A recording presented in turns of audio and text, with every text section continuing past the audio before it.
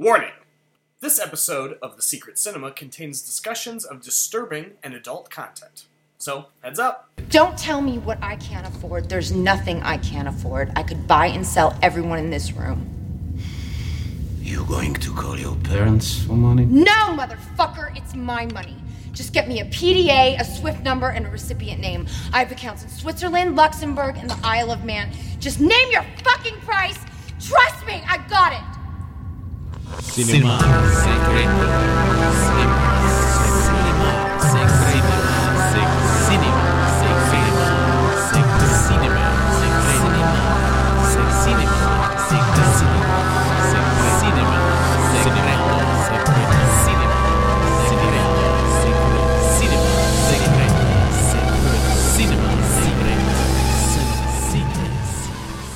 Hey everyone, welcome to The Secret Cinema, the film podcast that is always watching.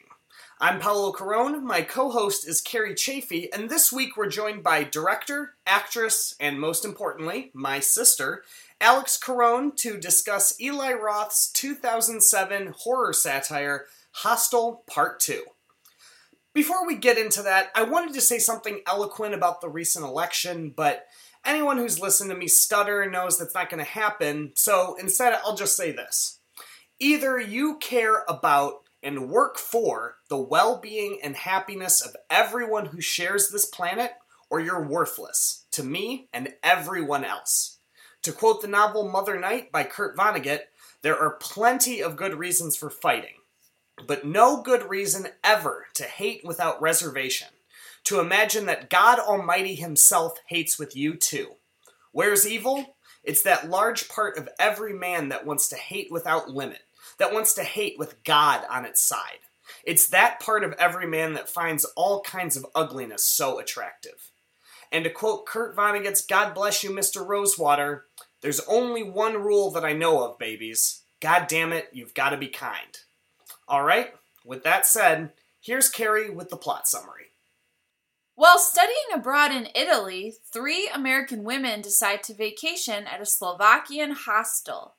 Meanwhile, 2 American businessmen travel to that very same Slovakian hostel with a very different kind of vacation in mind. Soon, their paths cross, and the women find out that the hostel isn't just renting out beds, but also their tenants. Will the women survive, or will they be forced to check out early? Hostel Part 2 splits its time fairly evenly between the 3 American girls, Beth, Whitney, and Lorna, and the 2 American men, Todd and Stuart. However, where the girls' plotline follows a more familiar trajectory, Todd and Stuart's plotline allows the film to step back from the horror and more explicitly explore concepts like capitalism, masculinity, and misogyny. In our first clip, Todd and Stuart are out for a jog, waiting for their victims to be rounded up, when Todd eagerly makes the comparison between the thrill of sex and violence to the nervous and unfocused Stuart.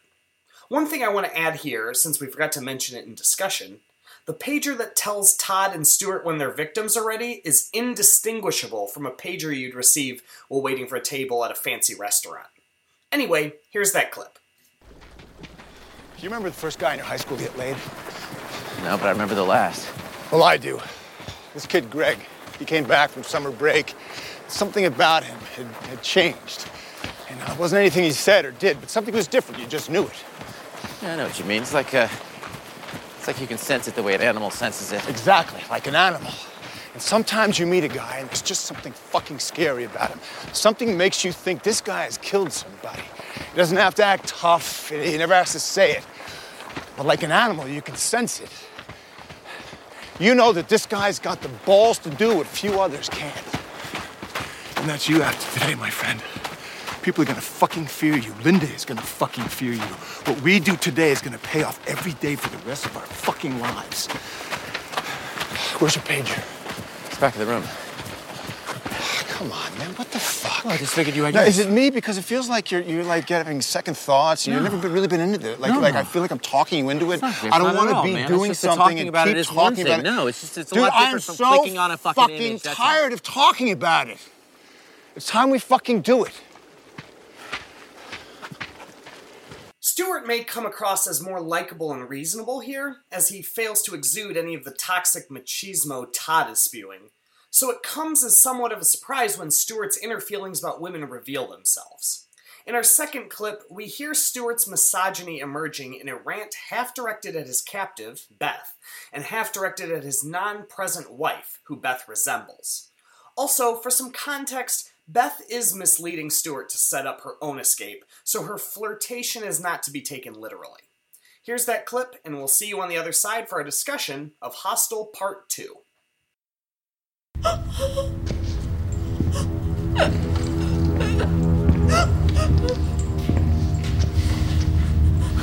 Notice anything different about me?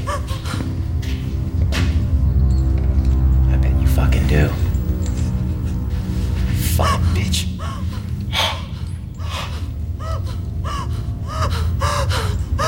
Fucking respect me now. I'll fucking work for you! All fucking day for you to humiliate me. Tell me I'm shit. Never fuck me. Look at you. What? Oh, you got something to say? Do you? You do, bitch? Yeah? Oh, good. Well, it better be fucking good. Let's fucking hear it. What? I'm not your wife. I'm not your wife, Stuart. I'm not your wife. She doesn't understand you. She doesn't understand you like I do, and I see how you're strong. I am strong. I am fucking Hercules! I know, I see it. I saw it last night. I was hoping you would kiss me. I wanted you to kiss me. I thought about you all night.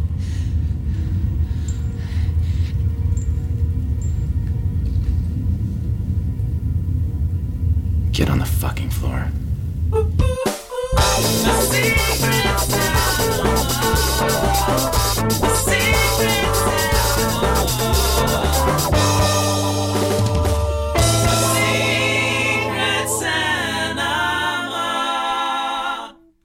Alright, so today we are talking about Hostel 2, and we have a very special guest. Guest, could you introduce yourself? Hi, my name is Alex Carone. I am Paolo's sister. Yeah! Hi. Paul or Paolo? Paolo's sister! And I'm a theater student, interested in technical theater, an amateur director, and I've been acting in theater for What did you direct? I directed The Pillow Man most recently by Martin McDonough. But you also directed some Samuel Beckett. You did. Oh, yeah. Yeah. So, okay, I don't remember what I've done, but it's a lot of experimental theater and weird shit. Yeah, but you're accomplished, is my point. You might think of yourself as an amateur, but you directed some good stuff. All right. Well, we're very happy to have you here for a, not really experimental movie, but Brothers and sisters. a movie that you and I share an appreciation of, Hostel 2. Alex, tell me a little bit about your thoughts on Hostel 2. Well, Hostel 2 is a really interesting movie. It is... Watching it again, I always thought of it as a really gory, gore-fest, like, torture, crazy movie, but it's not even that gory upon rewatching. It's an exploration of a lot of different themes that seem a lot deeper for an Eli Roth movie. Yeah. I love it. Explores a little bit of like interpersonal relationships between women and is kind of feminist to some degree, but it also has a lot of themes of like foreign isolation, just the Americans in a foreign city not understanding the language, having to have translations, and really even when you feel at ease when something seems warm and friendly and comfortable, just really not understanding cultures and customs. Yeah, there's a lot of good subtext in here that, even if they don't go out of their way to make the subtext the point of the movie, it's still, they clearly thought about it and wanted you to think about it. And there's also some capitalist, obviously, not even subtext. The capitalism is like the whole point of the movie, the capitalist critique, I should say. And then the way in which, like you said, the feminist part of the movie kind of leads to a critique of misogyny, or at least like a little bit of an exploration of how misogyny kind of functions within certain people in later scenes of the movie too. Yeah, it does a lot. It's surprising how much the very minimal torture elements of this movie overshadow all of like the more thoughtful parts of it. And I guess when you speak to the critique of misogyny, it ties directly into the capitalist ideas. Yeah. I feel like that's a really important subtext that they do explore. I can't think of a very good example right now. We'll get into specifics eventually. But yeah, when I first saw this movie, I had never seen Hostel, and I hadn't seen any of the Saw movies, so this would probably be the first movie that falls under the umbrella of torture porn that I ever saw. And honestly, because like I said, I haven't seen Hostel 1, so I have no idea why I went and saw this movie. I saw it in theaters. Yeah, why did you I saw it in see theaters this at like 11 in the morning, and like probably there were 2 or 3 other people in it, but I saw it in a megaplex too. But did someone recommend it to you or something? It might have had good reviews. Usually, back then, if I went and saw something out of nowhere, it was because it had suddenly good reviews, and I think this does have decent reviews. I forgot to look it up, but maybe, and it might have been the Quentin Tarantino thing, but Tarantino worked on the first one, so I don't know. But I went and saw it, and I remember even back then being like, wow, this is way better than I expected it to be. And I saw it, when I first saw it, I would have seen it on 35 millimeter, and so it looked incredible. We watched the Blu-ray, and it still looks really good. Again, something we're going to get into. But yeah, it holds up really well. I've never watched this and disliked it. I've definitely had periods where I've been away for it for a while, and I assume I've aged out of it, or I've just forgotten a bunch of gross stuff. And then I go back and like I rewatched it before we watched it today, and I noticed a bunch of little, very intelligent choices that show that this actually is a really strong film, regardless of how Eli Roth's other films might be. It's definitely how campy it gets. It's over the top. It is a really impressive work. If not like a masterpiece, it's definitely like a movie worth consideration. Now, Carrie, you had never seen this before, and you had steadfastly refused watching this movie before today. So tell us about your thoughts. Part of why I didn't want to watch it is because I have seen a lot of those Saw movies and the movies where people just get like hacked and tortured to death for no reason other than the audience maybe enjoys it. I don't know. I have never really enjoyed watching people get tortured to death. It's not really my cup of tea. But so, and then also I gotta say that watching this movie, we just watched this movie after being at a 24-hour horror film festival where we saw a mix of good and bad and gruesome and ugly and disgusting and provocative. And so for me, this movie was like pretty straightforward. Yeah. Comparatively. I was never confused about what was going on. There were times where I looked away, but it was mostly just because, again, I don't really like watching people get tortured. But it wasn't so gross or disgusting that I was like, why would this film do this? Yeah. You know, I never really questioned the film's motivations.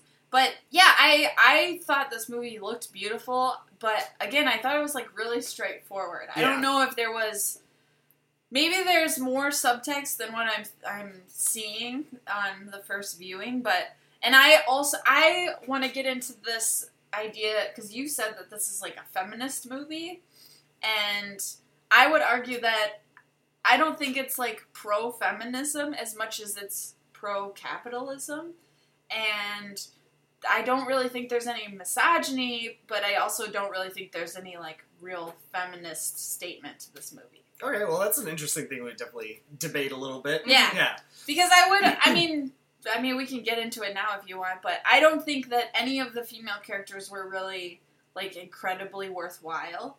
And same with the male characters. And I think there was an equal amount of stupid male to female characters. And the one woman in this movie who is empowered, she's empowered because she has money. Right. That is true. But she would never have gotten to the point where she was able to use her money to get out of this without brains, and, like, she was very clever. Yeah. Sure. She used a lot of... She's very smart. She's not necessarily, like, strong. She doesn't physically overpower anyone. Sure. But she thinks her way out of it, and then the money does help her. Yeah.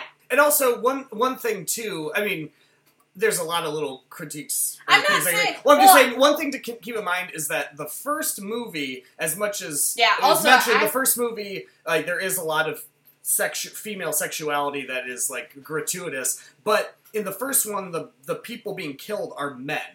Right. We follow men who are tortured, and so watching this movie, it doesn't come across, if you know about Hostel 1, as like a place where men go to torture and kill women, as much as these women happen to be the ones that these particular people are killing. It's an equal opportunity business in terms of the murder. And they do go out of their way to showcase, even, I like to consider this as a standalone movie, because Hostel 1 is not that good. It's not, yeah, it really isn't. But they do go out of their way to show the Cannibal Holocaust director his little room. He has the guy from earlier, so he doesn't have a woman. It is shown that there are men torturing men.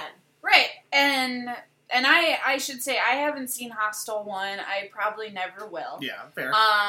But like I'm saying, I wouldn't say that this movie is like an extreme feminist movie. No.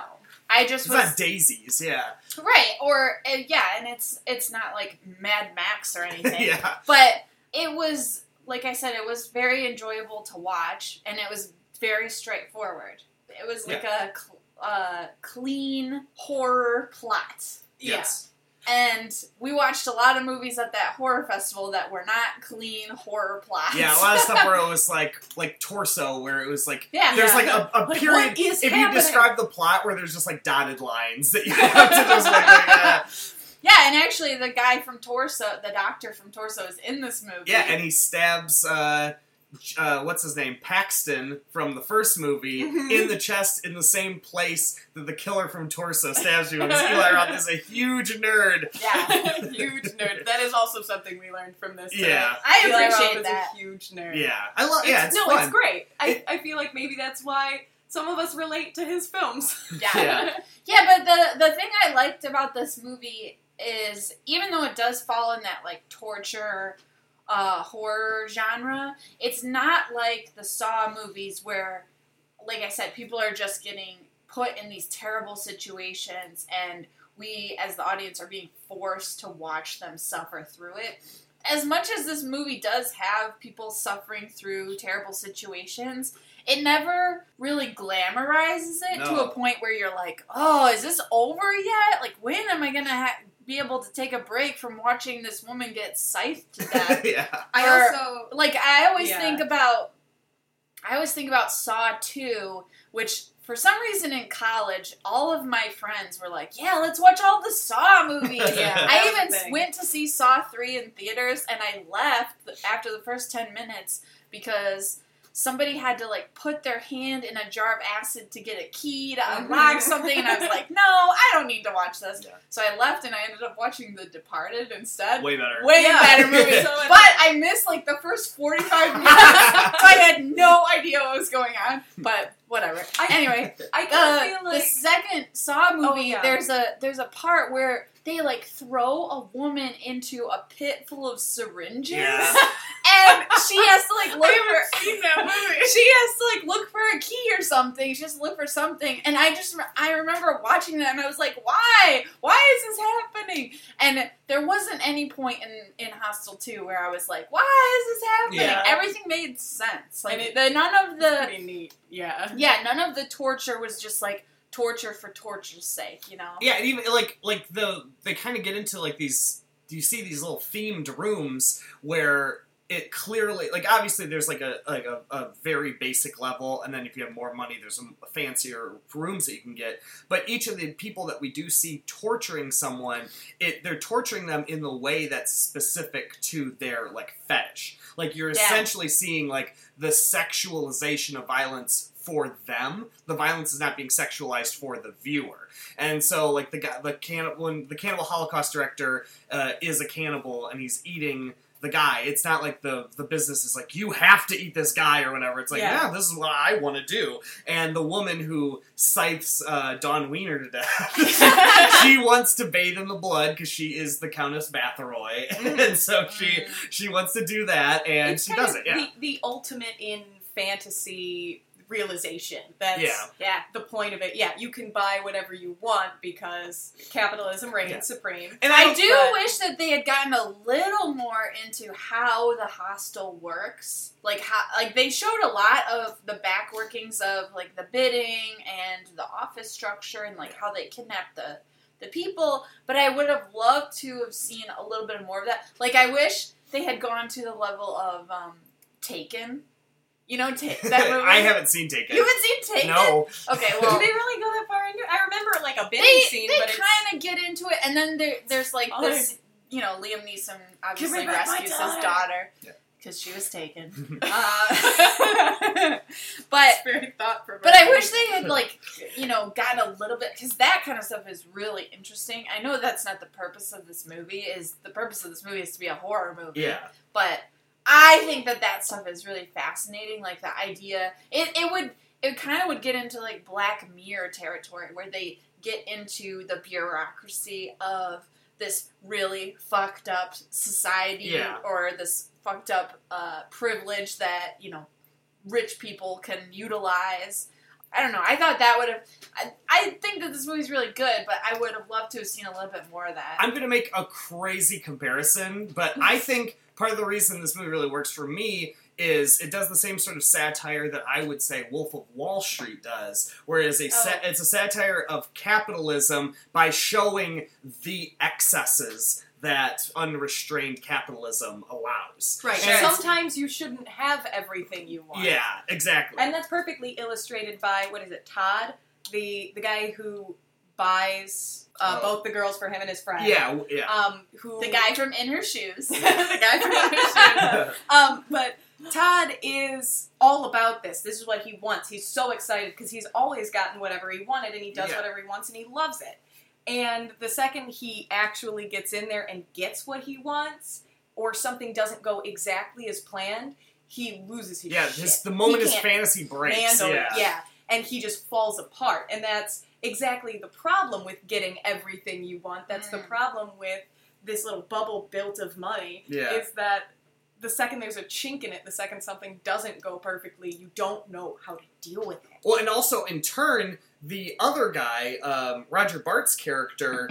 He's from Revenge, and also a bunch of other stuff. I, for whatever reason, always think of him from the Producers musical. That's what I think of him from. But his whole thing, too, to tie into what you just said, is he presents this facade of, like, I don't want to do this, I don't want to do this, and then when he's finally put in the situation, then he's like, oh, I do want to do this. Mm-hmm. So if it wasn't for the money, he would have never been put in most likely would not have been put in a situation where he would have been able to realize this fantasy. But does he want to do it because he realizes he wants to do it, or does he want to do it as a vengeance for his friend? Well, he wants to... Because that's when it... But no, he wants to do it before that, because before the other guy even attacks her, he punches her and starts chaining her up. Oh, sure. He has that switchover, because specifically, it's not just that she's there and he goes to free her and he's like, wait, I can do this, but she starts telling him what to do, and that's when he has the switchover. I feel like that's where the critique on misogyny really comes into play with that character. Because he is controlled by his wife. The entire thing that breaks him is that he doesn't feel like he's enough of a man. Yeah. And his entire fantasy is just torturing and killing his wife, having that power over her that he feels he should have. Yeah. And that goes back to, actually, you bringing that up made me think about the scene where they're running on the river. Yeah. And they talk about, like, who was the first guy in high school to lose his virginity, man? Yeah. Right. Do you remember him? And then one guy remembered his name was, like, Greg or something. Yeah. Which, of course, a guy named Greg lost his virginity first. But that's a good point. Well, and also, I was thinking, too, after the guy from In Her Shoes dies, because he has the breakdown when he cuts Bijou Phillips, or Whitney, with the saw, and he doesn't kill her, but, like, her hair gets caught, and it just is, like, really horrific, and he breaks. He leaves the room, and he's, like, crying in the elevator, and then the Hostel people release dogs into the elevator, and the dogs just eat him and kill him. But when they bring... And they really kill him. They tear him apart. But then the Hostel owners, they take a picture of Bijou Phillips when she's bandaged up and bring the picture over to Roger Bart. And Roger Bart, upon seeing the picture, he has this little conversation with Beth where he essentially blames Whitney for killing his friend. He says there's some specific line of dialogue where he says, it's worth it for what your friend did to my friend. And he shows her a picture and he says, you should see what she did to him. Exactly, but she did nothing. It's the presumption from this guy that, like, well, of course, even though she's, like, bandaged and chained up, it's like, she did this to my friend, and so she has to pay. And that... So, have either of you seen the first one? Yes. Yeah. So in the first one, is there the same rule where if you don't kill your person, then somebody has to die? That doesn't come up because the first one is entirely about those guys getting killed. Yeah, it's like three bros who go to Europe, and the reveal is like even slower because and that's part of the reason why in Hostel 2 they introduce the background stuff really early on because it's presumed but. It's funny because, like I said, I hadn't seen Hostel 1, and you hadn't seen Hostel 1 when you watched Hostel 2, and it makes Hostel 2 way more interesting that it takes this, like, God's eye point of view on the action, and, you get to see both sides. And so you see the way in which, like, while one thing's happening, there's this subterranean level working around it. Like, these girls aren't just on vacation, they're being watched, and then, like, the people who are watching are feeding information to another person who's, like, putting in a computer, and then these white guys are, like, bidding on these women. And it's, like, all that stuff, and it's... Not just white guys. Oh, not just white guys, a lot of European guys and some Japanese guys, and, Actually, I think... Yeah, they made sure that guy had a samurai suit in his office. Yeah, well, and in the first movie, the director of Happiness of the Katakuris is one of the clients who comes in and kills somebody, What? Takashi Miike. Which, again, it's like an Eli Roth... How does he know Eli Roth? Eli Roth, it sounds like Eli Roth is just such a big fanboy that, well, and Quentin Tarantino was involved, so I'm sure Quentin Tarantino reached out, but Eli Roth, it sounds like from the trivia I read and the commentary I listened to on Hostel 2 that he is just like, oh my god, you're my hero, would you please grant me the honor of being in my movie for 2 minutes? And I'm like, I gotta do 2 minutes? I don't even have to talk? Yeah. Sure, awesome. And then afterwards they do the scene and he's like, thank you so much, this means so much to me. And they're like, wow, I got paid to do this? This guy's really happy about it. He's probably just a really nice guy. Yeah. It sounds like he is. It just sounds like his movies, unfortunately, like, make people think he's this, like, awful bro. Well, because sometimes that's the type of people. I feel like the Saw comparison is really interesting when you actually look at the movies, because Saw did get this following that was just people who wanted to prove something. It was just like, I can sit through this doesn't scare me, this doesn't gross me out. Yeah. And that's what you got from the whole torture porn genre. And Hostel 2 is it's about a little bit more of that. I always it's not find just an endurance challenge. Yeah, I always find it interesting who likes the Saw movies, because actually my wonderful sister-in-law, who's like the sweetest person, she really likes those Saw movies, and I always was surprised she's like by that. Stuart. She's got an inner psychopath. No. I think it's. I don't mean to speak for her, but I'm just like people who are interested in the Saw movies. I wonder if it's more of the puzzle aspect, like the people who are trying to escape. Like, how are they going to escape this terrible, horrible thing that's happening to them, or the situation that they're in? Because the first Saw movie is really interesting. Because you don't know what's going on, and all the different moving pieces, Jigsaw and all that. But the second one, that is where I, drew the line. Like I said, when they threw the girl in the pit of syringes, I was like, no, I'm done, I'm out. Well, the first Saw movie kind of appealed to me just because it's like a play. Yeah. For the most part, it's two guys in a room talking to each other. Yeah. That's awesome. It could easily be a play. It's explored some cool things with that part, and then it went off the rails. Yeah.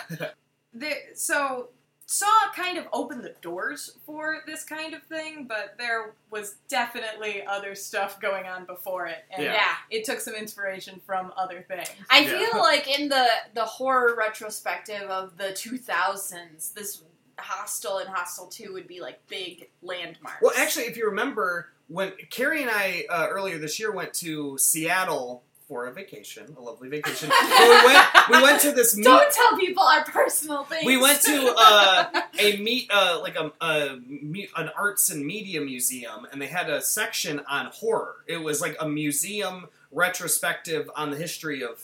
I think it was really cool. It was international horror, but one of the big things there was about Eli Roth and Hostel, and how Hostel was like a big turning point for modern horror. Yeah, because it's. I read this in his trivia. He has only made movies that have, like, quadrupled the budget. Yeah. So anytime he's made a movie, it's made, like, 4 times as much money as it cost. That's why it became such a staple, is because it was so profitable. Well, and that's a big point of the horror genre. You can make a horror movie with no money, and it'll be great. Blair Witch Project. It's still a good movie. Really holds up, It does. It's really scary. Really great psychological things. And I know it's kind of a joke now because all the found footage stuff that's out has kind of discredited it, but it was like amazing 8 of at them the time. now. Yeah. But you can even expand that further back to like Night of the Living Dead is like the original proof of you need no money to make a really effective. Well, and I'm glad you brought up theater. Believe it or not, you brought up theater because horror and theater work on that same sort of thing, where it's like the less you put, the more you're supposed to focus on these little minuscule moments, and that's really what makes it effective. Because horror works if you can empathize with the situation, and if you're trying to follow like a dense mythology, horror doesn't. It's not really scary trying to follow like a complex story. But what is scary is following the human experience through it, and especially with Hostel 2. Hostel 2 is so much about humans navigating systems in a very abstract way. Mm-hmm. Like, even though, like, the women don't realize that they've entered the system, and so we don't get their first-person, like, emotional reaction to it, we are seeing these, like, transitions through these, like, in these increasingly confusing and overwhelming situations. Like, the train, where they go from the safe car to the, as you described, the bad car of town. They're on this beautiful train. It's got like a club car with 2 different bars. It's all like high tech and really nice and clean. They have just a beautiful little lounge car with its own little private window and everything. And then they go to get drugs in this part of the train where these dudes are in a car that's all graffitied and dirty and just like falling apart. It's like, why is this the same train? and just a really another great this movie. Let's talk about this for a second. This movie, watching it this time, has so many great production design details that I never noticed. Yes. And in that scene of the bad car, there's a guy who has no lines in the scene. He just has a knife in his hand and he's tapping it on this like picture of a supermodel. He's just tapping it on her thigh so that the point of the knife is like cutting into the picture. And it's just like a background detail of that scene. It's so good. Kind of like, and then Stuart, Roger Bart's character, when he's first introduced, he has that poster in the background that says love and family. Yeah, it's just, it looks like it was drawn by a child, but it's huge and framed, so I don't know what's up with that. It's like unmissable in the background of the shot. There's a lot of you guys, speaking of production design, you guys talked about the lighting a lot. Oh man, the lighting is so good. That's something I'm especially interested in, lighting and colors. And the beginning, the first act, probably the first half of the movie, is just extraordinarily warm. Everything's kind of orangey yellow. Everyone's happy. They're outside in bright sunlight. Everybody looks gorgeous. And the second you transition into the industrial setting, the place where the tortures happen, everything's cold, it's dark, it's harsh shadows and bright, just gross light. Just blues and greens and terrible. And there's like they do a good job of like, it's really rare when you see this, but they do like color foreshadowing. where certain, like, they'll start to introduce that cold around the fringes of certain scenes. Where, I noticed during the carnival sequence, all the characters have yellow lights on their face, but all of the background lighting is blue. Yeah. And when they go to the spa, which is basically the scene where Beth and Whitney are finally taken away, that spa, even though it's like there's a lot of light, they're outdoors and everything, it's blue. It's that cold blue, but it's not overwhelming yet. It's just like, it's about to be overwhelming. And it looks kind of still peaceful and bright until Beth wakes up and everyone's gone and she's isolated and alone, and then everything looks almost like foggy, dark, gray. How did they get everybody to leave? I wondered that too. Like, what the? There's a couple moments in this where I was like, okay, I'll allow this movie because there's just like a few, like, we talked about this too with the like one of the Bubblegum Gang sequences where it's like, why exactly is this happening? It doesn't matter. It doesn't totally work, but it's also, this isn't really. It's most of this movie is so well thought out that those few moments, you could tell they just want to have fun, and I can allow that. Like, that, the whole thing where everyone's gone from the spot doesn't make sense, but it's so atmospheric, and it builds up so much suspense that it's, especially, we just did Inferno very recently. Yeah. I can't hold Hostel 2 accountable for something that I would never hold Inferno accountable for. Yeah, sometimes you do have to just say, like, I'll allow it. Yeah. Well, and also tying into that too, the sound design in this movie is really incredible. And I was saying to Carrie that, like, some of the most effective scares in this movie are the result of just really great sound design. Like, the one go-to example I thought of is when Lorna, Heather Matarazzo, a.k.a. Dawn Wiener, gets... A.k.a. the best friend from the Princess Diaries movies. Yes. And one of the friends from Saved.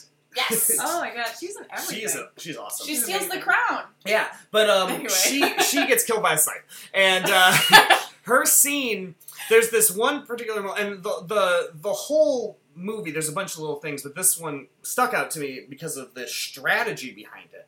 So, Lorna is kidnapped, and we see her hanging completely naked from chains from the ceiling. Yeah, if you ever wanted to see her naked, this is a good movie. This is the movie. Yeah. So they drag her in, and they hang her over this tile bathtub, and they light a bunch of candles are lit, and then they light the candles with blowtorches. Yeah. So it's that, like, noise that comes on, and just like automatically it's more stressful than if someone's lighting a match. Like a lit match doesn't have the same threat to it as a blowtorch. But then all the candles are lit and the men leave, and this woman comes in and she takes off a robe and she's completely naked. She gets in the bathtub, and in the bathtub there's this long scythe.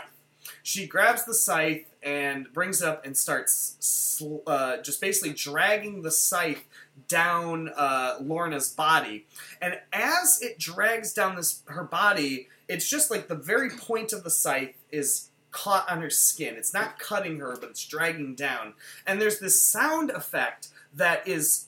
There's no way on earth that metal plus skin would ever make this sound.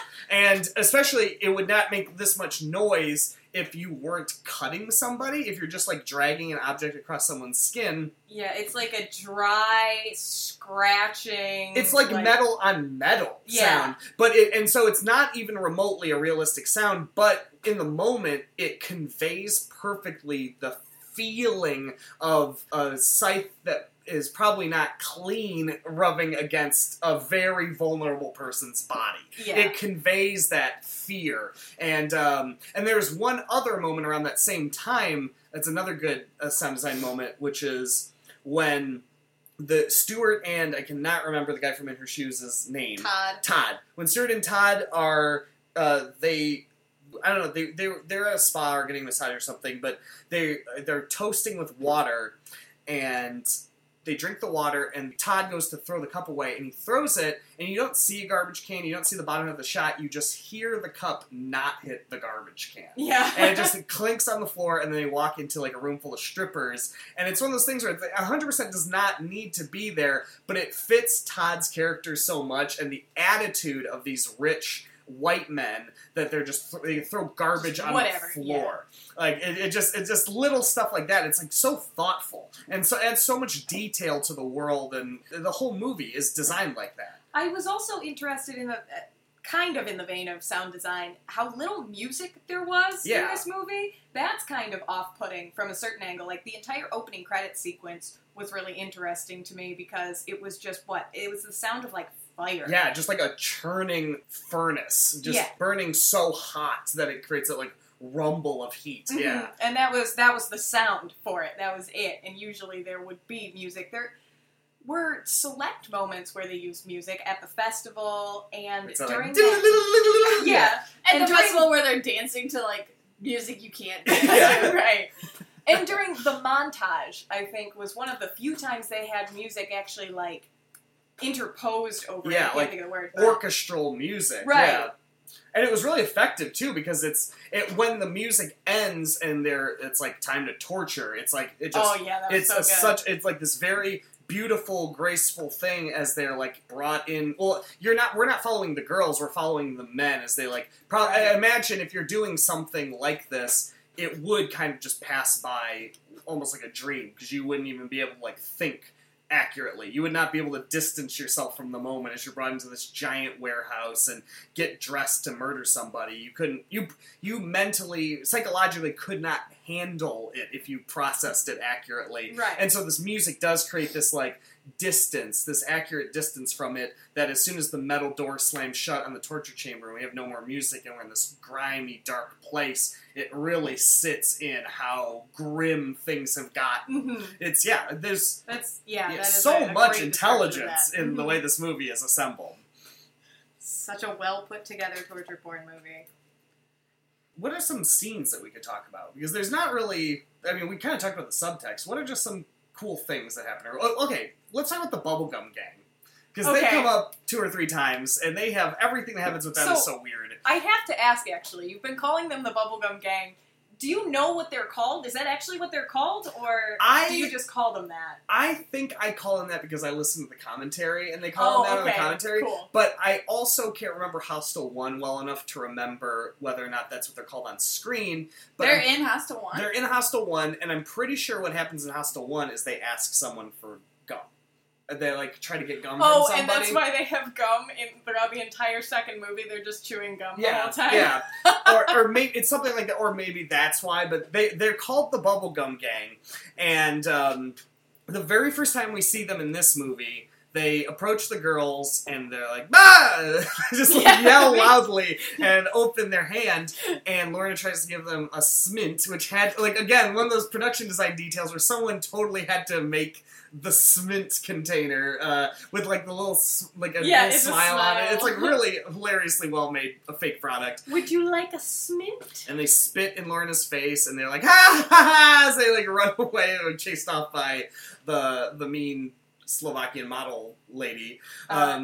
Excel? Excel? That's it. Yeah, that's Microsoft Excel.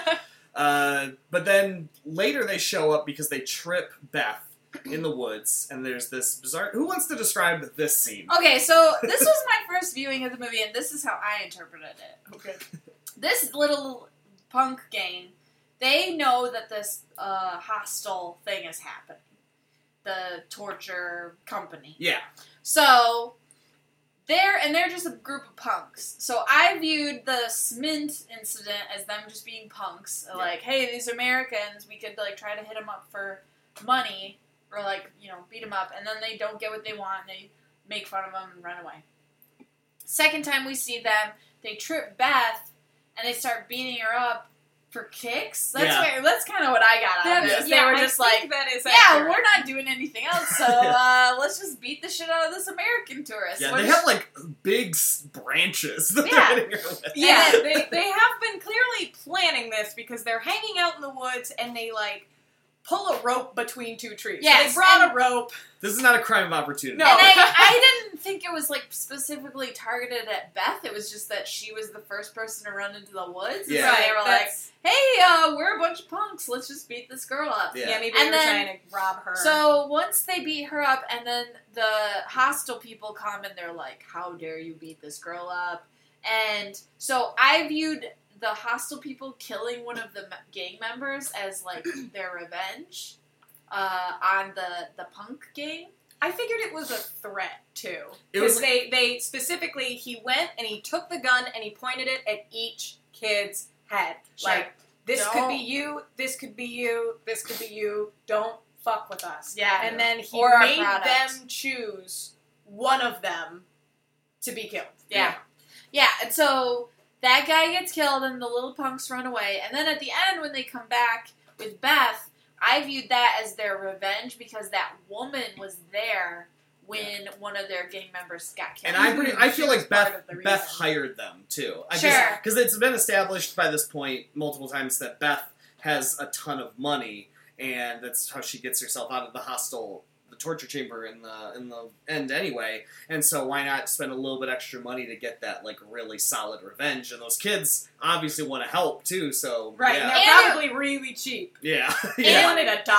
Yeah, and it was already set up that, like, or purses had been stolen previously in the movie. Yeah. Mm-hmm. It was not just like a crazy out-of-nowhere thing, yeah. Yeah, so that's how I viewed it. So Yeah, I didn't think it was too... I mean, in the moment, it was like, why is this happening? Yeah. But at the same time, I didn't mind it It's happening. a good threat. Yeah, it works, and it gives another chance to have them involved in the movie, and they're just a weird, great, atmospheric part. Yeah. It's another thing to keep the mood from being too depressing. Like, this movie could, it really could very easily be very grim, and there's a lot of other stylistic things that help it to not be grim, Mm-hmm. but having children, like punk children running around, really helps a lot. Like, you don't feel, I don't know, when these kids are on and they're not, like, innocent kids who I have to worry about, where it's like, oh, these little kids are shits, Yeah. then it's like, it makes the whole enterprise a lot less, bleak. I mean, I feel like,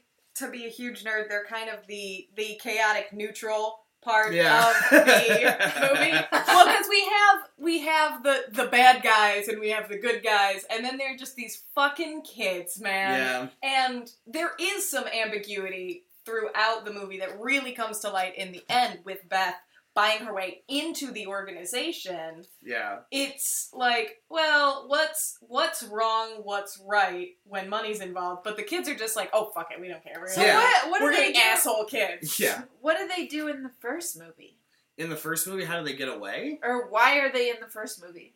The kids? Yeah. They live in that... that's the thing, I can't remember to what degree the kids have any connection with the organization, but as far as I remember, they function a similar way, where they're like a group of kids who live in the town, and at some point, the boys from the main one run into them, and I think it was even a sort of thing where, like, Eli Roth said, like, fans love them so much that they had to bring them back. It's like, it's not really like a crucial plot thing in any way. This Hostel 2, especially you guys mentioned that this movie made the first one made so much money that, like, Hostel 2 really has a lot of, like, classic earmarks of, like, well, we can do whatever we want with this. Yeah. But because it's Eli Roth and Quentin Tarantino, do whatever we want, was like, well, what are the practicalities of this world that we could spell out? Since people are interested, instead of how can we make this gorier and sexier? It's like, they really were like, what? They did explore further into the depths of what they were doing. Yeah, which is really cool. Mm-hmm. Yeah. Yeah. So, Well, and Eli Roth and Quentin Tarantino are still buddies because he was in Inglourious Bastards. Oh yeah, and he directed Nation's Pride, which, aka the original American Sniper, as Roken pointed out. Oh, that's great. Yeah. I did like that everyone in the beginning was ridiculously attractive, and as the movie went on, we kept seeing more and more just, like, normal-looking people, and then some ugly people, and that was... Yeah. Weirdly developed. I don't know exactly what significance that All has. the people who worked in the hostel were pretty unattractive. Well, and it seemed like that with in the first one, too, as far as I remember. I mean, it's the inverse in the first one, but that the attractive people are usually victims, but then the people who lure them in are, if not universally attractive, they're attractive to the victims. And then once you're in the underground gross areas, it's like just gross people, because it's like, that's the atmosphere. Kind of the classic fairy tale, like, Brothers Grimm morality, where it's Yeah. like, pretty people are good. Yeah, exactly. And it's like, it's exploiting that to great effect. And like, just keep in mind how weird it would be if all the underground torture scenes of all the security guards were like really chiseled handsome men. It would be very weird. It would be It would be like it would feel like a James Bond movie. But having like gross, hairy, overweight European men who like speak broken English is like, yeah, that's kind of what in the back of our minds you think of as like a European torture environment. I did love the 2 security guards who could not be bothered to watch the fucking footage. It's just like that motorcycles, yeah. It's like, oh, look at that one. Like, again, too, that it's just a job. Like, Mhm. it's Yeah, not they're even, just like, yeah, it's whatever. not even evil. It's just like, the again, the kind of this very American fear of like, well, the original Hostel came out of a couple things, but it came out of this like post 9/11 fear of like, we're Americans and the rest of the world hates us. And then so there's this like other countries that you go to where the people want to kill you who have nothing against you personally. Right. Now, people want to kill you because that's just the way people are in other countries. And if this had been a movie set in the Middle East or in Asia, it would come across way more racist. But by choosing to set it in like very white Europe. Yeah. And like Slovakia, which is just like, basically it's like, it's not quite just doing the Cold War, it's the Russians thing, but it's like very close, using that to spread into more of like a generic European white ethnicity, then it makes it not about like, it makes that otherness less of a racist otherness like we saw in, say, Zombie Butcher Saturday, which was super racist. Dr. Butcher. Dr. Butcher. Yeah. Dr. Butcher. Yeah. And so that's something rewatching this too. It's like, wow, even since then, I feel like there's tons of movies that have come out that have failed the simple test of like not othering other races. Right, right. It's so easy to avoid it. And especially in a movie like this that's all about gore and that's not all about gore, but it's like from a genre that's all about gore and shock and nudity and stuff like that, for them to be like, but yeah, we're not going to be racist. That's not the point of this is to make an intelligent movie. Right. Like yeah, it's like, wow, cool guys, thanks.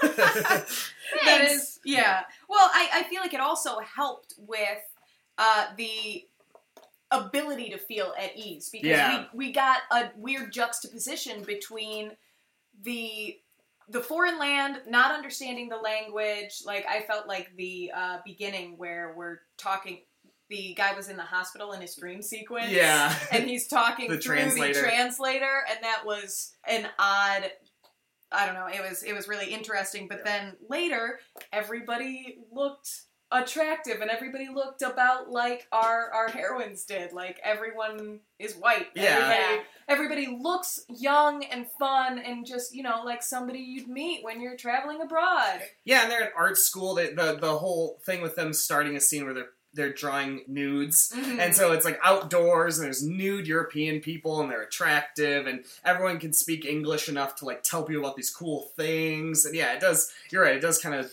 use that environment well. I thought of another thing, kind of what we're talking about with the feminism of the movie from earlier, and this is another one that American movies continue to fail at, but the way in which both genders are very well represented on both sides, or really on all sides. I think the only group in the movie that doesn't have women is the Bubblegum Gang. Yeah. There's a girl. There is a girl? The girl holds the rope. Oh yeah, okay, so there is a girl, There's a girl in the Bubblegum everywhere. Gang. There's just one, but like, in the torture room, there's the woman goes door to door to ask the clients, and she's followed by a security guard, but it's like an older, distinguished woman. And there's the woman who's the one who does the makeup. The woman who does the makeup. There's a woman who recruits the women, which there's obviously psychological strategy. Like, the women in another country would feel more trusting around a woman, especially one who can speak English. It's the same thing when Bijou Phillips, Whitney, goes to sleep with that European guy who isn't part of the hostel, is just another innocent guy. Right. And Beth says, no, he could be a creep, and Yeah. keeps her from sleeping with him. But they'll go to a completely different country than they meant to, just to go with this woman that they met at an art class. Exactly, yeah. And you see that well, where it's like, the movie doesn't use men or women to take a strong stance on a gender as a whole, which, I mean, most smart movies don't do, but, like, it's very easy in horror movies, especially after we've watched a bunch where it's like, women do this, women trip when they run, or women don't defend themselves, and... I guess what I feel is the most, quote-unquote, feminist about it is that they're just a bunch of people with different skills and abilities, and the women are written with depth. Yeah. They're written well. Like, Bijou Phillips' character she's slutty, but there's nothing wrong with her for that. Like, her friends get mad at her because she's a huge bitch. That's different. Like, she's mean to them, and that's what she gets called out for. Yeah, and she's not punished for her sexuality, because both her and the guy get picked up and killed, but it's not necessarily because they're having sex or anything like that. Right, in most horror movies, they'd get butchered while they were fucking, and they don't. Yeah, they don't get together. She makes the decision with her friend, like, no, you're too drunk, and she's like, okay, I'll go home and there's no sex in this movie. Yeah, there's, like, implication of people wanting sex, and it's talked about, but yeah, the people who are having sex are the clients who are going to kill people. They have sex to kill time on their way to murdering somebody. Yeah. Like, did they talk at all in the commentary about why Axel is very sexual towards Beth? I don't remember. I mean, there definitely is, like, a subtext of Beth possibly being, I don't know, at least, I don't know. Whenever I watch the movie, it does seem like Beth might be gay. Yeah, they never make a point of her with anyone except Axel. She might... Yeah. Well, that might just be the point. Yeah, I'm specifically thinking about when they're in the spring, and Axel kisses her on the shoulder. Right. Yeah. When she's, like, laying in the spring. And she doesn't react weird to it. And I also thought about that in terms of that weird bucktooth guy. She's, like, she doesn't dance with him, obviously, and that makes sense in any context, but she, like, waves him off and doesn't want to have a conversation. Like, she's like, oh no, I can't dance, but she also is, like, avoiding eye contact. She's doing all the body language of, like, I don't really want to talk to you. But when she spills the beer on the older man who isn't the type of boy who is going to be hitting on her, she can have a conversation with him, and she's not flirting with him or anything where it's like, ooh, you're a real man. It's like, oh good, a guy who's not going to hit on me. Yeah. And so there's a lot about this where if she's not coded as gay, she's at least coded asexually, where there is no sexual component of the strip for her, except where in the moments where, like, when she's being tortured, where she has to fake it to get an advantage over Stuart. But yeah, it's really interesting how, like, well, that the character is written well enough where all these little things bounce off her, but it's still not so... Yeah, it's not necessarily... They don't lean on it to the extent where we're like, yeah, she's definitely gay because we had this terrible scene where this, like, really embarrassing thing happened. Yeah. It's like, yeah, she might be, but it doesn't really matter, does it? Yeah, her sexuality doesn't matter. Yeah. She's a character. She's experiencing these things. This story matters. Her sexuality doesn't. When we first started the movie, because I asked you guys, I was like, is there going to be sex? Or, like, when they get them in the room, do they have sex with them and then kill them? But there really was no sex. Yeah. And that's nice. That's to rare watch for a in horror movie. Yeah, it really is. It's very rare. Even, like, they didn't even sexualize any nudity. Yeah. The one person we see really naked is Heather Matarazzo, and it's as unerotic as possible. I even love her and the woman who kills her. Yeah, both of them. But, like, especially even in terms of the camera really shows all of Heather Matarazzo's body, but it's the way in which she's chained up and the way in which she's hanging.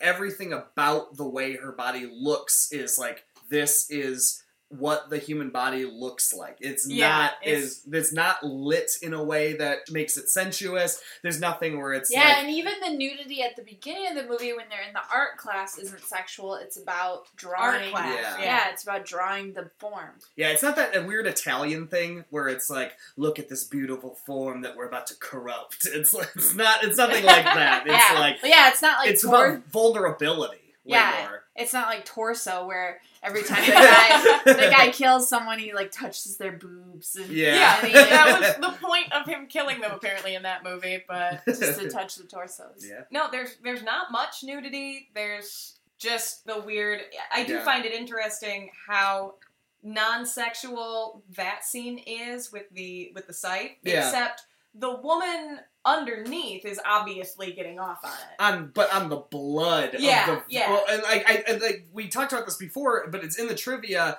They mention it's inspired by the Countess Bathory, who is this serial killer of the 1600s who killed virgins and like bathed in their blood. Because and she so thought it would make her younger or something. And so whatever. the viewer's not necessarily going to get that historical illusion, but even the idea behind it is not fetishizing the victim. It's what she's getting off on is the blood. Right. Like, it's the blood itself. It's putting it in that same sort of logic as like, oh yeah, vampires drink virgin blood.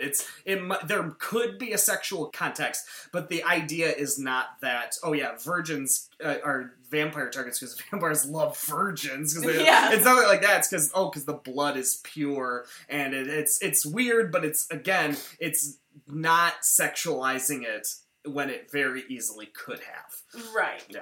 Right. I can see that. Is there any other little things you guys want to talk about?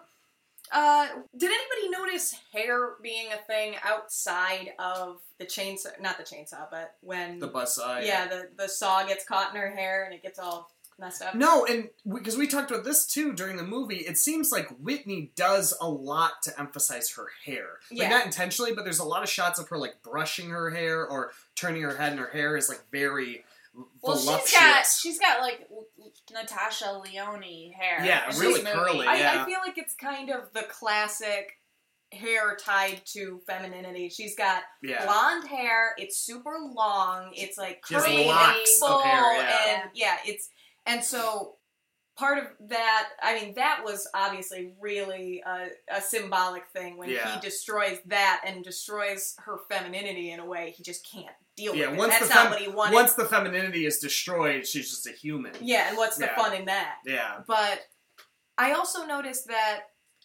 when the woman with the scythe is killing Heather Matarazzo, or getting ready to, she like runs it through her hair first. Yeah. So I wasn't sure if there were more instances of that, or I was just noticing it this time around, because I didn't see more of that necessarily. Yeah, I don't know. I mean, those are the most prominent ones, but both of those times, it's like that. It seems really pointed. Yeah, it really does. I don't know. Yeah, it's worth going back through to think about, because I do think there is something there. Everything that we've discussed so far, we've been able to find some good evidence to show it was thought of. And honestly, based on this discussion alone, I would trust that most of the stuff was really well thought out. It really seems like they put a lot of work into it. And actually, kind of, Carrie, what you were saying earlier about how it would be nice if the movie was like a little longer, got into more of the details of how it worked behind the scenes. But I think the only reason why it might not is because think about how efficiently this movie moves as is. Like, it probably could stand to, just because what they give is so interesting, I would like to know more. But in terms of making a movie that moves effectively, we get so much information thrown at us and so many little plot lines and subplots and stuff like that. And all of them are kind of bouncing against each other. And I remember at a certain point being like, hey, we're 40 minutes into the movie, and I couldn't believe it. Yeah, like almost, I don't even think we had our first torture scene by that point. No, nothing. It speaks to the efficiency of the movie that several other movies we've watched this weekend, I remember saying, how long is this movie? Yeah. How long does this movie last? Yeah. It's like, we're halfway through. And this movie, every time you throw out a time, it's like, holy shit, really? Yeah. We're that far in? It cranks. Yeah. And so, like, it only reason where we're like, it should be longer is because it worked so effectively with the time it did have. And that's a really rare thing to see in any movie, is a movie that leaves you wanting more. Especially a movie that is ostensibly a torture porn movie, where you're like, God, I want to know more about this torture porn universe. Yeah. It's really cool. What was your favorite comedy moment? Because there is a lot that's funny about this. I didn't really think anything scared me in this movie. There was some gross out stuff, but what struck me were there were a lot of moments to laugh at. Yeah. I think, mine's right at the beginning where the Paxton gets his head cut off. Yeah. Yeah, that is... And then there's the cat. The cat's, like, licking his, for me, his that's decapitated body. That is, like, the tip-off for me that was like, oh, this is kind of a comedy. Yeah. Is this, like, headless body sitting at the breakfast table. I don't know if you saw, but he has a bowl of cereal in front of him. So he was somehow eating cereal, and someone stuck up behind him, cut his head off without a struggle, and he just stopped him, stayed there. And then the cat is just like, yeah, fuck it. He forgot to leave out food for me this morning, so, yeah. Also, why wasn't the cat eating the cereal? Yeah, it has milk. Love milk.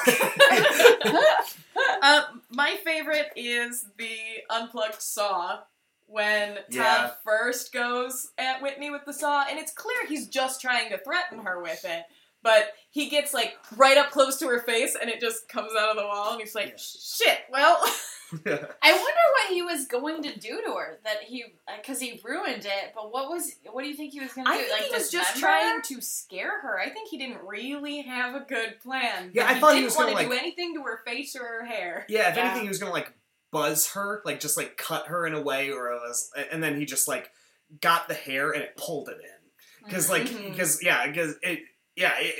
kept thinking about that too, and I was like, it really seemed like if he had just, like, continued, he would just buzzed her head in half. Yeah. It would have been over. So it's like, he must have just been trying to fuck with her. But when that gthis unplugged, I do laugh every time, because you're like, you were so afraid in that moment for her, and then it unplugs and he laughs, and you're like, God, this is so weird that this is happening right now.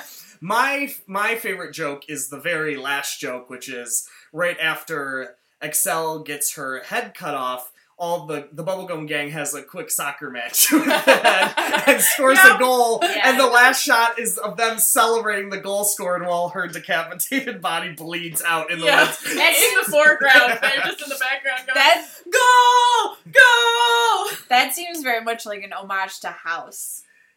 It is like a very House moment in terms of like when the girl's head gets pulled out of the well. Yeah, it's so silly. It's like, and it's such a great tension. What a great way to end a movie like this, where it's just like, yeah, whatever. We clearly do not take this seriously. That's another moment when music plays, though, isn't it? Yeah, where it's like do do do do. Yeah, because it was. I think I said it should be yakety sax. It really could be at that point. They're really trying to leave you on a note of like, listen, this is really gory, but think about this gore is like, this is not serious. Please do not leave this theater stressed or upset about this. Seriously, yeah. I also do want to point out that, this isn't a funny moment, but I noticed watching this, one of my all-time favorite movies is Teeth, and Teeth ends in a way that seems to have been beaten by Hostel 2, which is, in this, Beth ends up cutting off Stuart's dick. Well, actually his, like, dick and his balls. Like, cuts it all up in one thing with, like, And how was watching that scene, Paolo? It's always hilarious to me, because I hate to admit it. One of his favorite movies is Teeth. It's, like, really funny, because you never see it, and it's, like, one of those things where, like, I understand how horrible that would be. So it's, like, it's never used in a way where I'm like, oh, what misandry this movie has. Yeah. They really hate men. It's never, ever used that way. It's always, like, revenge for what men have done to women, and so I love it. But, so they Beth cuts off Stuart's dick and throws it to a dog, and the dog eats it, and then Teeth reuses that ending later, and it's just like, man, I'm such a weirdo. I really the love fact that you can compare two movies that you really like. Yeah. And they both have that same thing. Whatever. Both, again though, like I said, both of them use it as like feminist revenge, and I can't disagree. It's also her only way out in that moment. Like, she doesn't blink about it. She doesn't care, but they say, you have to kill someone to leave here, and she just snips it, doesn't do anything else. She walks away and goes, let him bleed out. Yeah, she's like, I don't actually want to torture this guy. Yeah. Too. It's a thing where it's like, I'm not sick like this guy. I'll kill him, sure. Yeah, got off this fucking misogynist dick, but yeah, I'm not a weirdo like you guys. Yeah. I'm not gonna enjoy this. I just want him dead. That's also, it. I do love after he, like, gets his dick cut off, he has that, like, Silent Hill level of shaking where he's, like, shaking, like, faster than the speed of light. So he shakes it. It's really funny. Yeah. Alright, well, I mean, that's pretty much all I have, unless you guys have anything else you want to talk about. I don't think so. I pretty much covered everything. All right, well then we're gonna have to get into our teachable moments. I have one. Carrie, you have a teachable moment. Would you like to start? Are you surprised? I'm happy. Oh, you're happy. Oh, good. All right, secret. Okay. Teachable moment number whatever. I would like to talk about recommendations. I try to take recommendations from people when I can. But this movie was recommended to me by Paolo. Yep. And I did not believe him. And I actively fought him on watching this movie. That's why this is the first time I watched this movie. But Paolo knows me, and he knows me pretty well. And he knows what I like. And so, I should have listened to you. That's what you learned? Yeah. We've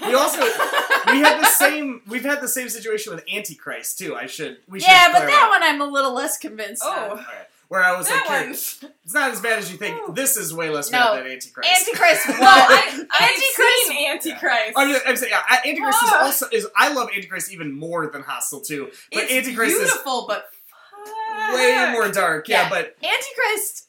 But the argument with Antichrist is that the artistry of it is worth getting through the intense gore of Antichrist. it is beautiful, and you're an artist, so, I mean, you'd get It's Willem Dafoe! Come on! Yeah, it's Willem Dafoe. Jury's still out. But that one's definitely not as fun as No, Hostel it's not 2. as fun. Hostel 2 I will pull out at a party. Antichrist I will watch by myself. Is there a Lars von Trier movie that is fun, though? I haven't watched The Boss of It All, which is a comedy. So, I don't know. Lars von Trier made a movie called The Boss of It All, but he, technically... I haven't seen it, and I haven't read a bunch about this, so I'm going to get this slightly wrong, but it is, to some degree, directed by an AI program. What? It's... You'll have to read up about it. Don't trust me on this. Look it up, but I assume that movie's kind of fun to watch, to some degree. I don't also, know. Lars von Trier... No, that's probably it for fun. Lars von Trier movies. No. Yeah, we're going to watch Dancer in the Dark on Thanksgiving, and we're just going to have a terrible Thanksgiving. Oh, good. Yeah. We're going to cry about Bjork. Yes, we are. Oh, you no. are. Yeah. I know what happens. I am definitely going I to will tell you, Joel Grey shows up, so that's a little bit of a reprieve you get. Hey! All right, Alex, do you have a teachable moment? I don't know what that is. All right, well, with each episode, at the end of it, we try to say one thing that you would want to pass on to a viewer of this movie. Something good or bad that they could learn from this. Oh, man. And if you need a moment, I will Yeah, do so first. my teachable moment is when Paolo recommends something to you, you should take it seriously. Carrie is more likely to cheat on teachable moments than any other person who's appeared on this podcast. Listen specifically to Paolo about things. Yep. Strangers. Okay, well, we kind of talked about this in a very broad sense, so I will pick this as my teachable moment because it's really true, but color is extremely important in film. And a lot of directors that we talk about loving, a big thing that really unites their style is their use of color. Like Kubrick has a multitude of great qualities, but his use of color is pretty much peerless. Like overwhelming whites and just like think about the color in the Stargate sequence, like how vivid it is. Or the carpet in The Shining. The carpet in The Shining, stuff like that. But we also extend this to someone like Pedro Almodovar, who uses color for like... See, I immediately thought about Brian De Palma. And well, I'm just saying like color, I would also say like melodramatic use of color in general. Because Pedro Almodovar and Douglas Sirk and Brian De Palma are all using color for melodrama, just varying degrees of melodrama. Yeah. And I've always had my pet theory that horror is melodrama pushed to like its furthest possible degree. Like, what is more melodramatic than going, don't kill me! Don't kill me! Look at my throat. You scared yourself. I didn't scare myself. Drink some water. Keep the illusion alive, Paolo. You scared yourself. This is the second recording in a row where I've done that. Don't scream. Yeah, now I know. That's my teachable lesson myself. Don't scream. But, so, if you're going to make a movie, you don't necessarily need to focus on color, but color is a surefire way to make the subtext of your movie, the atmosphere of your movie, and the emotion of your movie stronger. And Hostel 2, especially considering, as we've repeated an endless number of times, the disreputable quality of this genre, you really don't expect to see color utilized as well as it is here. But as Alex pointed out, the color palette for this movie is very, very well considered. And honestly, if you fast forwarded through this movie, you could get the broad gist of the flow of the movie just from seeing the colors flash by. There's some website that does this where they take frames of a movie and show its color palette in order, and I would love to see someone do it for this, because you would see the gold and the heavy yellows slowly fade into blue and then like dark browns and greens. It's and even like the very last shot of the movie, it doesn't do the usual horror thing where it's like, well, it's daylight now, we've reached the other end. It ends on a dark note. In blackness and a dark note. It really does follow through with its convictions, even on the color palette level. So yeah, watch Hostel 2 for a surprising example of how color can be used in even like the grimmest of horror movies to very smart ends. It just really, you got to be the type of person to think of that, and Eli Roth actually is. Yeah. I suppose my teachable moment, I will just expand on that to, you don't have to be defined by your genre. Yes. Hostel 2 is a great example of really exploring all kinds of different ideas to tell a story. And we're calling it horror, but there's a lot more going on in it. And they use every little bit that they can to really get comedy. They have amazing design and things that a lot of people making horror movies wouldn't think to do. They think all you have to do is have gore. All you have to do is be out in the woods. And if you're making a movie, you should be telling a story. You should be telling a story, and that should be important to you. And ultimately, what's more important than your genre, what's more important than what people have done before, is what you want to tell. And I think Hostel 2 did a pretty good example of that. Yeah, agreed. In my mind. Yeah, there's, you can really tell any story you want with you just have to be willing to think about it and explore and go beyond the surface of what you're writing. Hostel 1, all of the stuff that's in Hostel 2, the seeds were planted in Hostel 1, but they weren't necessarily seized on.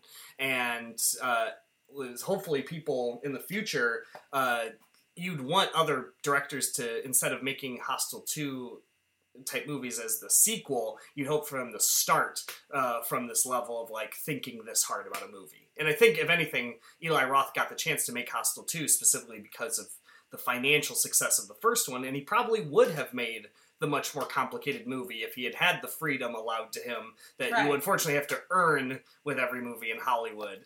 But yeah. And I feel like horror is specifically subject to this problem where a lot of the horror movies coming out now are really just kind of, they're simple. They're one idea, it's a ghost, you're doing these things. It's not very fleshed out.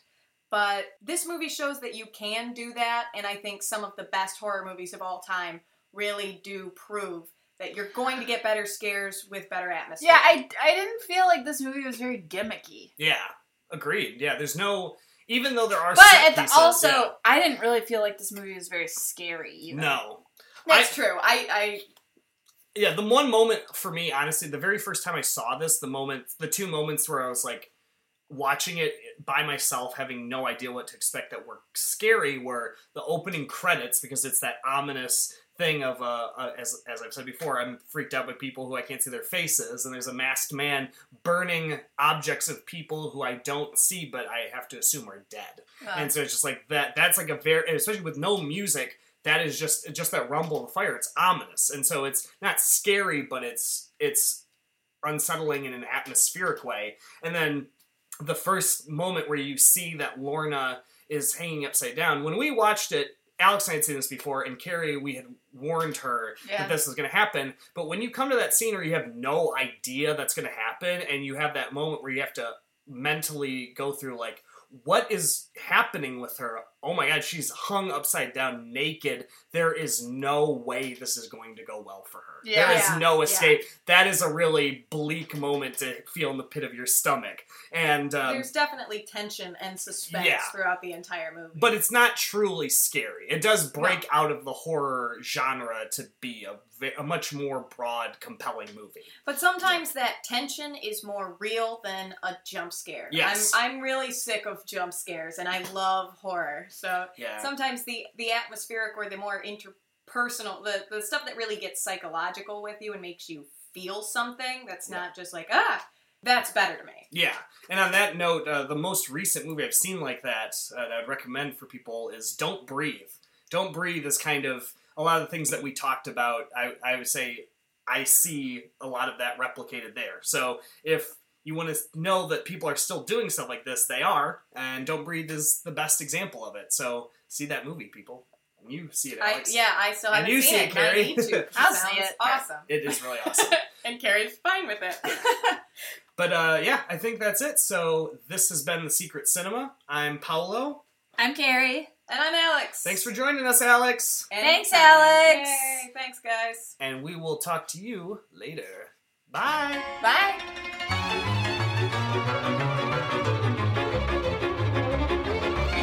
The Secret Cinema is produced and edited by Paolo Carone. All theme songs and original music are written and performed by Ricardo Ortiz.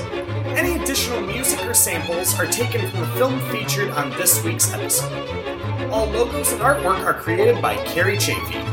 You can follow Carrie on Instagram at CarrieSawThis and see more of her artwork at www.carriechafee.com. You can watch Paolo's short films at www.vimeo.com/Paolo Carone or read more of his ramblings about film at www.letterboxd.com/Paolo Erasmus. Follow The Secret Cinema on Instagram at Secret Cinema Podcast, on Twitter at Covert Celluloid, or like us on Facebook. The Secret Cinema is a commentary and criticism podcast, and its use of film dialogue and film music for illustrative purposes falls under the fair use provisions of U.S. copyright law. The Secret Cinema is a product of Larry Leahy Productions. All rights reserved. Thanks for listening.